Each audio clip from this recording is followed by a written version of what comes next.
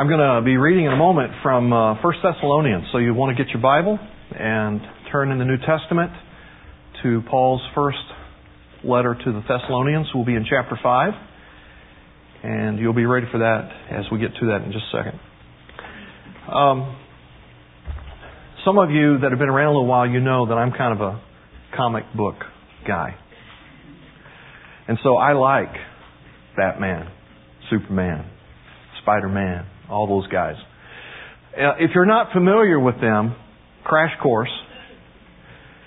Peter Parker is just your basic, average, nerdy kind of student who one day is bit by a spider that just happened to be radioactive, that just happened to have been through some testing kinds of things. And so when the spider bit him, he was like infused with this spider-type capability, only multiplied over several times. And so all of a sudden, Parker finds out that he can scale and climb a wall, that he has, like spiders do, strength many times beyond his size and physical stature. And he has this capacity to, shoot webs. And he's able to do all kinds of cool things with that, including, swing from building to building. And he trains himself. He develops these extraordinary capabilities. And he becomes like this guy that fights evil and bad guys and, all that kind of stuff. I like Spider-Man. You got any other Spider-Man fans? I was getting lonely for just a second there. All right. So, here's the deal. He's got a pretty cool costume. But that would make no difference whatsoever if he was going to try to be Spider-Man by virtue of appearance alone. And so, how he would clothe himself, how he would act and behave, were almost beside the point, because what was absolutely necessary was that a different kind of life had been infused in him. Are you following me? And so it is with every person that has become alive in Jesus Christ. He didn't put a spider life in you. He put a spirit life in you. And like Spider-Man, who has these extraordinary abilities to sense things and see things and smell things and all that kind of... So it is with Christians. As followers of God who have His Spirit dwelling in them and is transforming them, we have capacity to see things that God sees, that other people don't see. To hear things that God hears that other people don't hear. To engage in some life circumstances and situations that other people are not invited into, to make a difference in this world and to make a difference in time and eternity. So, like Spider-Man, it really makes virtually no difference how you dress, how you appear, how you carry yourself about. What really matters is, do you have that different life in you that He has put in you? Now, Parker had all these abilities, and he didn't know exactly what to do with them in the beginning. He had to enter into a process of developing capacity to use these new abilities. And if you saw the first Spider-Man movie, you saw some of those hilarious moments where the first time he tries to swing from one building to another, he about kills himself. And so he had to train and develop the capacity to use these abilities. Are you with me? And that's what we're talking about with the church. The church is one of those arenas in which we learn to develop and to deploy the things that God has put in us, these spirit life, Christ life type things. They're in you. They're in me already. Do you know how to access that? Do you know how to exercise that? Do you know how to deploy that in the name of Christ and for the cause of Christ? Today we're talking about the practice of discipline in the church. Now, some of you saw in the series that we've been doing for these weeks what today's topic was, and many of you have been saying for weeks, I don't know if I'm going to come on that day. I don't know that I want to hear more about the discipline, in the church. Because basically, there is one dominating concept about what discipline in the church means, And that concept is the aspect of correction. When we think of discipline in the church, it's like, okay, somebody's going to tell me I'm doing something wrong, or I'm going to get crosswise with somebody and they're going to hurl some legalistic, bomb my way. And of course, a couple of weeks ago, I explored with you a scenario that was going on in 1 Corinthians 5, where a guy was actually having an affair with, as the text says, his father's wife. So it was either his mother or his stepmother. In either case, it was an incestuous bad scene. And Paul's saying, you've got to discipline that guy. And in that sense, he meant correction. And I made the case on that day, that's a very loving thing to do. It's unloving to let people just hurl their lives off into sinful, self-destructive, other life-destructive kinds of things and do nothing about that. That's unloving. And so it was a very loving thing for this kind of corrective engagement of this guy's life. But way more time and attention in the Scriptures are given to the matter of discipline in a formation, not a correction, but a formation kind of way. And that's where we're going to spend our time today. I've already talked to you about the correction aspect of that a couple of weeks ago. Today we're going to talk more about the formation. What's God doing with His church to help train our lives and release our lives in His power to do what He's up to in this world? We're His body. We're His hands. We're His feet. We're His mouth. We're His eyes and ears. And so it just makes sense that if He's going to deploy us in this world as His body, that He would give us His capabilities to do His mission that He's entrusted to us. Are you with me? Yes. Thank you. Where's Shauna? I need a little help up here. It's a tough crowd today. Yeah. Okay. So we're in 1 Thessalonians chapter 5, and look at the text with me and let's consider it for just 2 moments. 1 Thessalonians chapter 5, picking up in verse 14. Paul said, "And we urge you, brothers, warn those who are idle. Encourage the timid. Help the weak. Be patient with everyone. Make sure that nobody pays back wrong for wrong, but always try to be kind to each other and to everyone else. Be joyful always. Pray continually.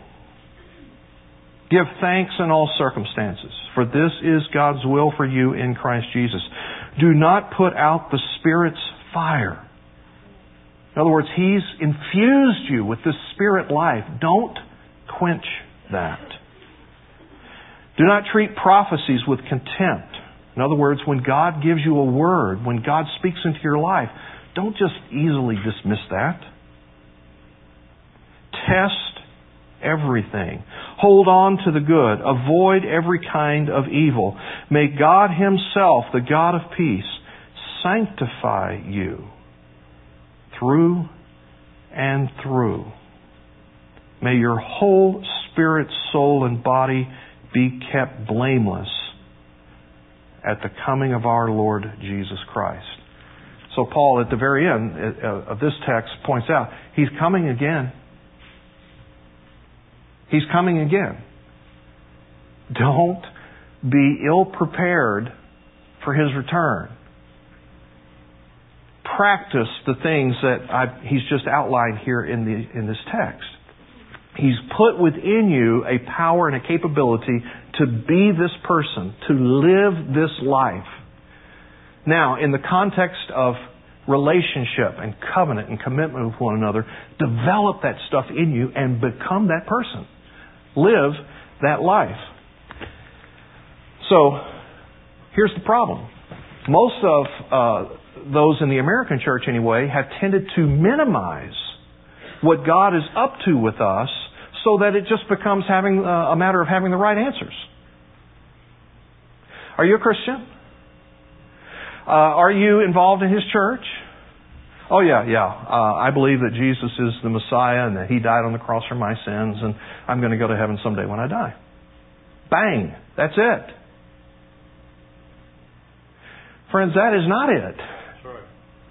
That is such a minimalistic shrinking of what the gospel and good news is all about.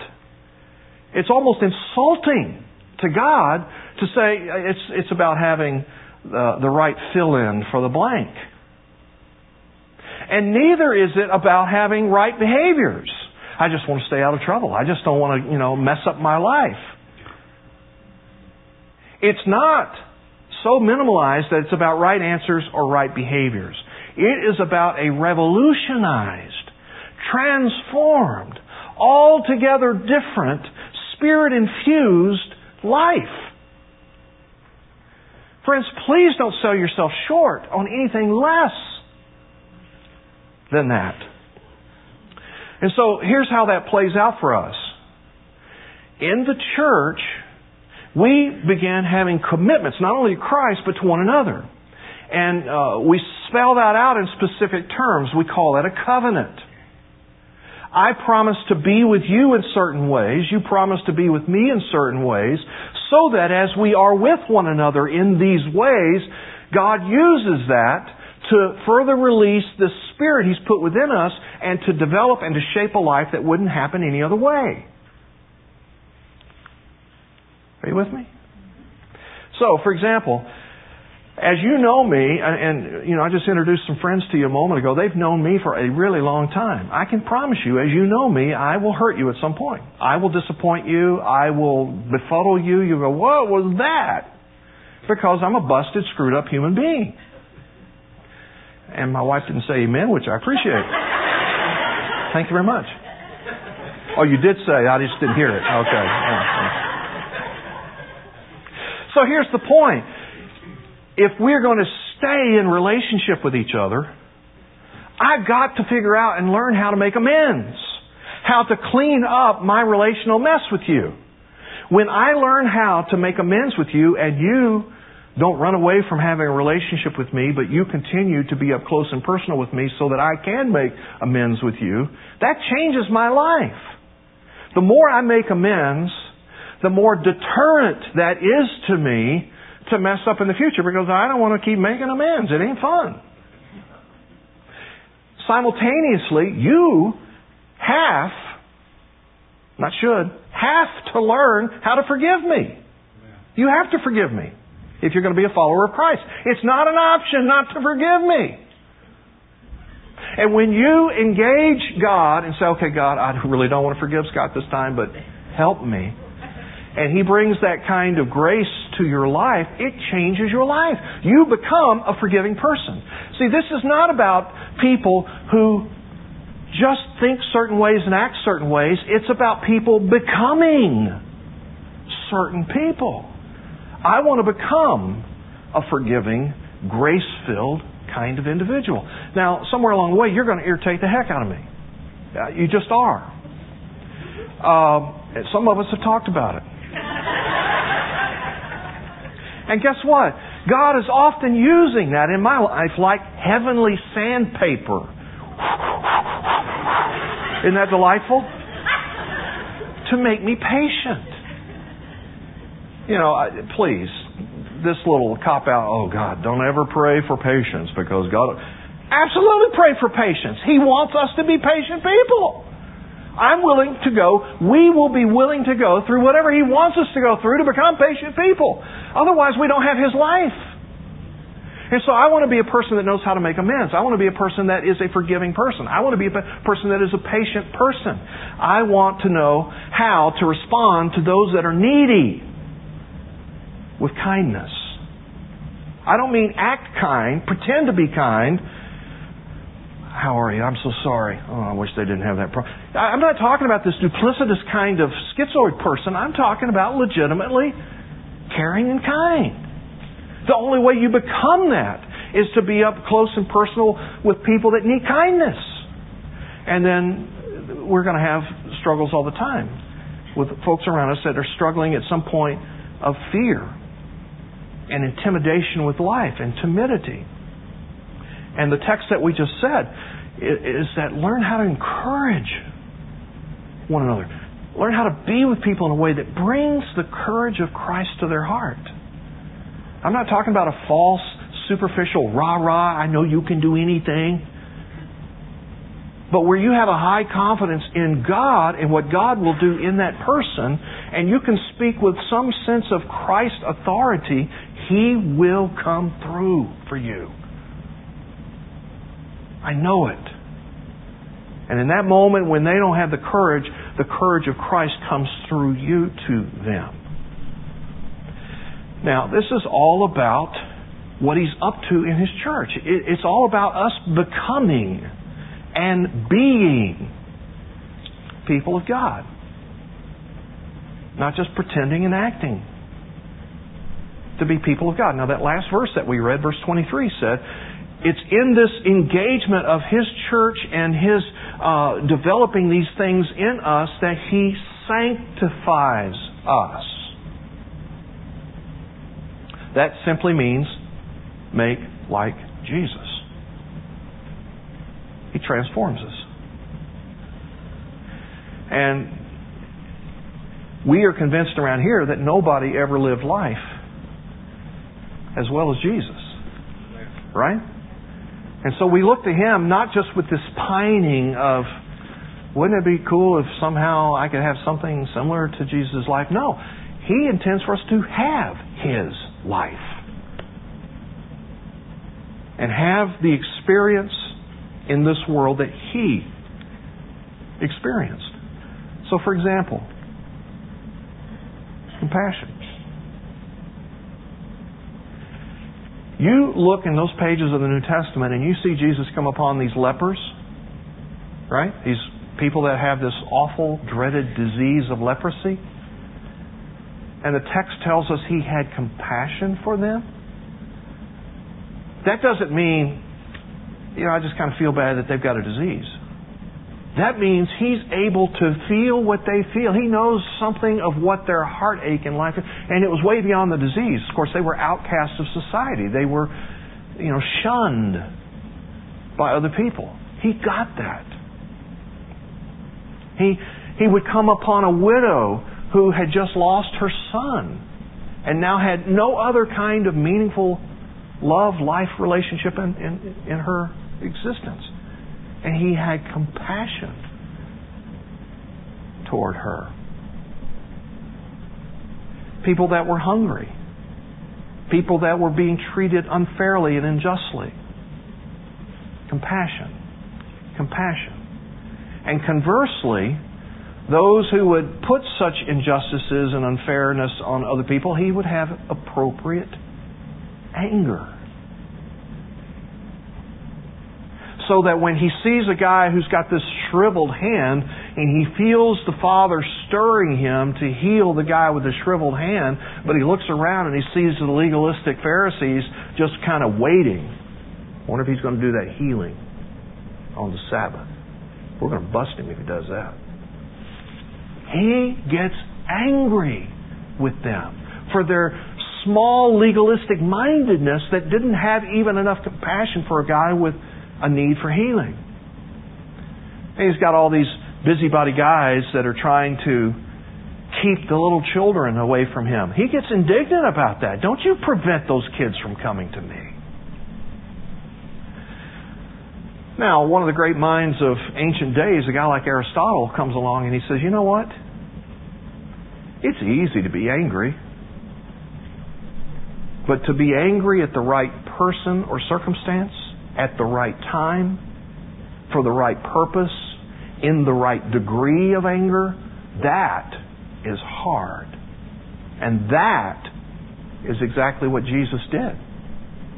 Always appropriate. Always timely. Always capable. That's the life we're talking about. Appropriate, timely, capable, with compassion, with anger, with grief. When Jesus came to the tomb of Lazarus and already had a sense of what the Father was going to lead Him to do, call Lazarus from the dead and raise him back to life, He already kind of knows what God's up to in this scenario of bringing great glory to God and drawing hearts to God and increasing faith. He already knows what God's up to, but He sees the mourning and the sadness and the loss all around him. And 11:34 tells us in the Gospel of John, he wept. He sobbed. He cried over that. And then the sister of Lazarus comes up to him, and out of her anguish, it says he groaned. There was this like audible utterance out of him of groaning, and there was a couple of other scenarios where he groaned. He had the capacity to grieve with people appropriately, in a timely fashion, in ways that brought hope and grace. And then, conversely, he was also able to be a person of great joy. Even in the midst of grievous situations. So when Paul says in 1 Thessalonians, always have joy, always give thanks, Jesus did that. He's at the table for the Last Supper. He knows what's coming in a few hours about the betrayal and about the beating and the mockery of a trial and then the crucifixion on the next day. He knows what's coming. And he's sitting at the table with his disciples and he says, I have desired with a great desire this moment with you. That double use of the word desire as a verb and as a noun brings about the intensity of the joy that he had to be able to have that Passover moment that we now celebrate with the Lord's Supper with these his closest disciples. Joy. And then love. When Jesus is coming into the city on Palm Sunday, and there's the little parade, and everybody's waving palm branches and shouting Hosanna, and this must be the Son of David, and they've got the little parade thing happening. The text tells us that he was weeping because of his love for them and that they were out of connection, out of fellowship with God. And he could foresee the devastation and the destruction that was going to come to Jerusalem because of their waywardness. They were like sheep without a shepherd. And he loved them. Another text tells us when the rich young ruler comes to Jesus and he's like, how do I have eternal life? And he's popping all these legalistic questions at Jesus. The text says Jesus looked at him and loved him. Not some kind of cheap, superficial sentimentality, but a deep heart engagement about other people. That's our life. That's the life he has infused us with, and that we, in the life of the church, learn how to work out of us, live out of us. Jesus was responsible. He had the ability to respond to what God was doing and what was going on in the lives of people. Are you response-able?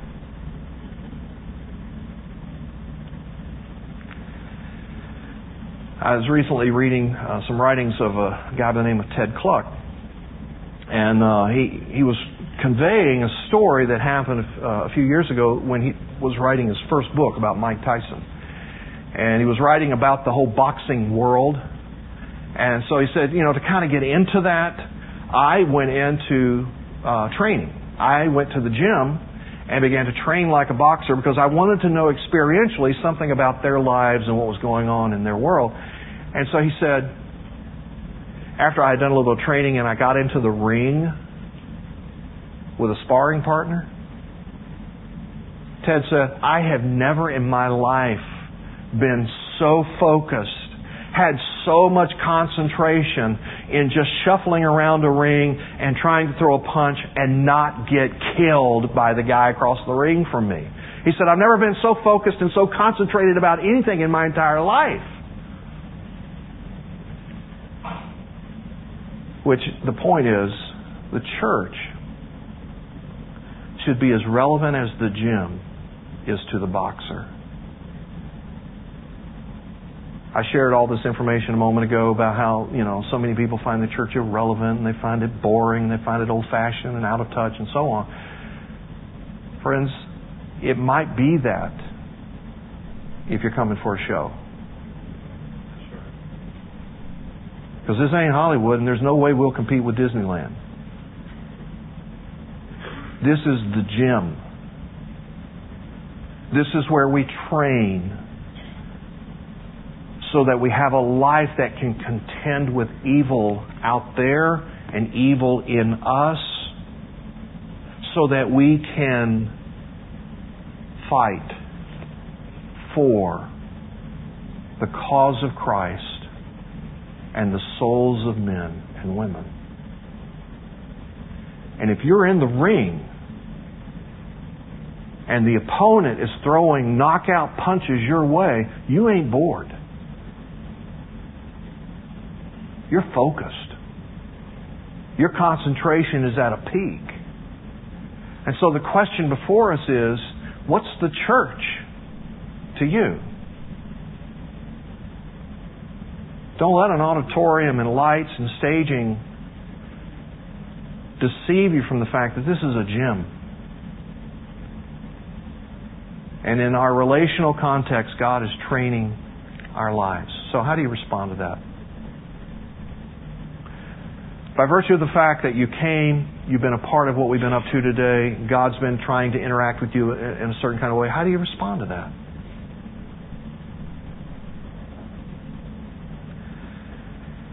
When Paul began his words in 1 Thessalonians 5, he said, I urge you, brothers and sisters. That's a little more intense and a little stronger than, here's a good idea. Think about this. I urge you. I plead with you. Don't be idle. Don't just sit back having the right answers and mostly the right behaviors. Receive the life. Develop and live the life. And so perhaps your response right now would be one of confession. God, I confess you're right.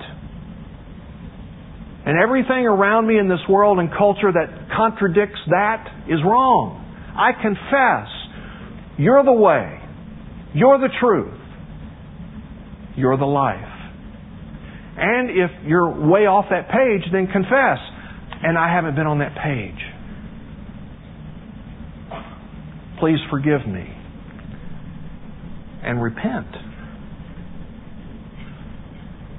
Now, repentance is not just stopping certain actions and behaviors. Repentance is also and mostly about starting. And so if I have been self-centered, self-absorbed, selfish, then I need to engage the discipline of worship. Having a God-centeredness, a God focus. I need to engage in the discipline of service. Having an other focus, an other engagement, so that it's not all about me. Do you see the way the disciplines connect with our issues? If I have a problem with a loose mouth and gossip and cheap talk, then I need to engage in a discipline of solitude and separateness and getting quiet before God so that God can speak to me about my mouth. If I have an issue with impatience, then I need to engage in disciplines of slowing my life so that I can begin to trust Him with whatever circumstances not happening at the speed of light that I wanted them to happen at. But the point is this. If I'm going to confess and agree with Him, then confession must be accompanied by repentance. And repentance is active engagement in certain practices that counteract my fallen life and build the true life in me. Which leads me in the third place to say, then I've got to become proficient at submission. Submission should not be slow to me. Should not be this resistant, I guess I better submit. But it's like this first knee-jerk reaction that I have. I've come to know God and trust God in such a way that if God says, do this, boom, I want to react immediately in submission to that. I mean, when your children are small and they're running up to a busy street and cars are zooming each way, and you say, stop, boom, you want them to have built into them that ready reaction to be able to submit to your word and stop. And so it is with God. If He says stop, start, do, be, engage. Boom, boom, boom. Highly responsive. Response able. And then the last thing I'll say is that it's got to look like persistence. Because you're not and I'm not going to get it right all the time. We will fall. We will trip and stumble and boom, we need to get up. We need to have Him restore, to renew, to rebuild, to re-engage us in whatever was going on. To not quit.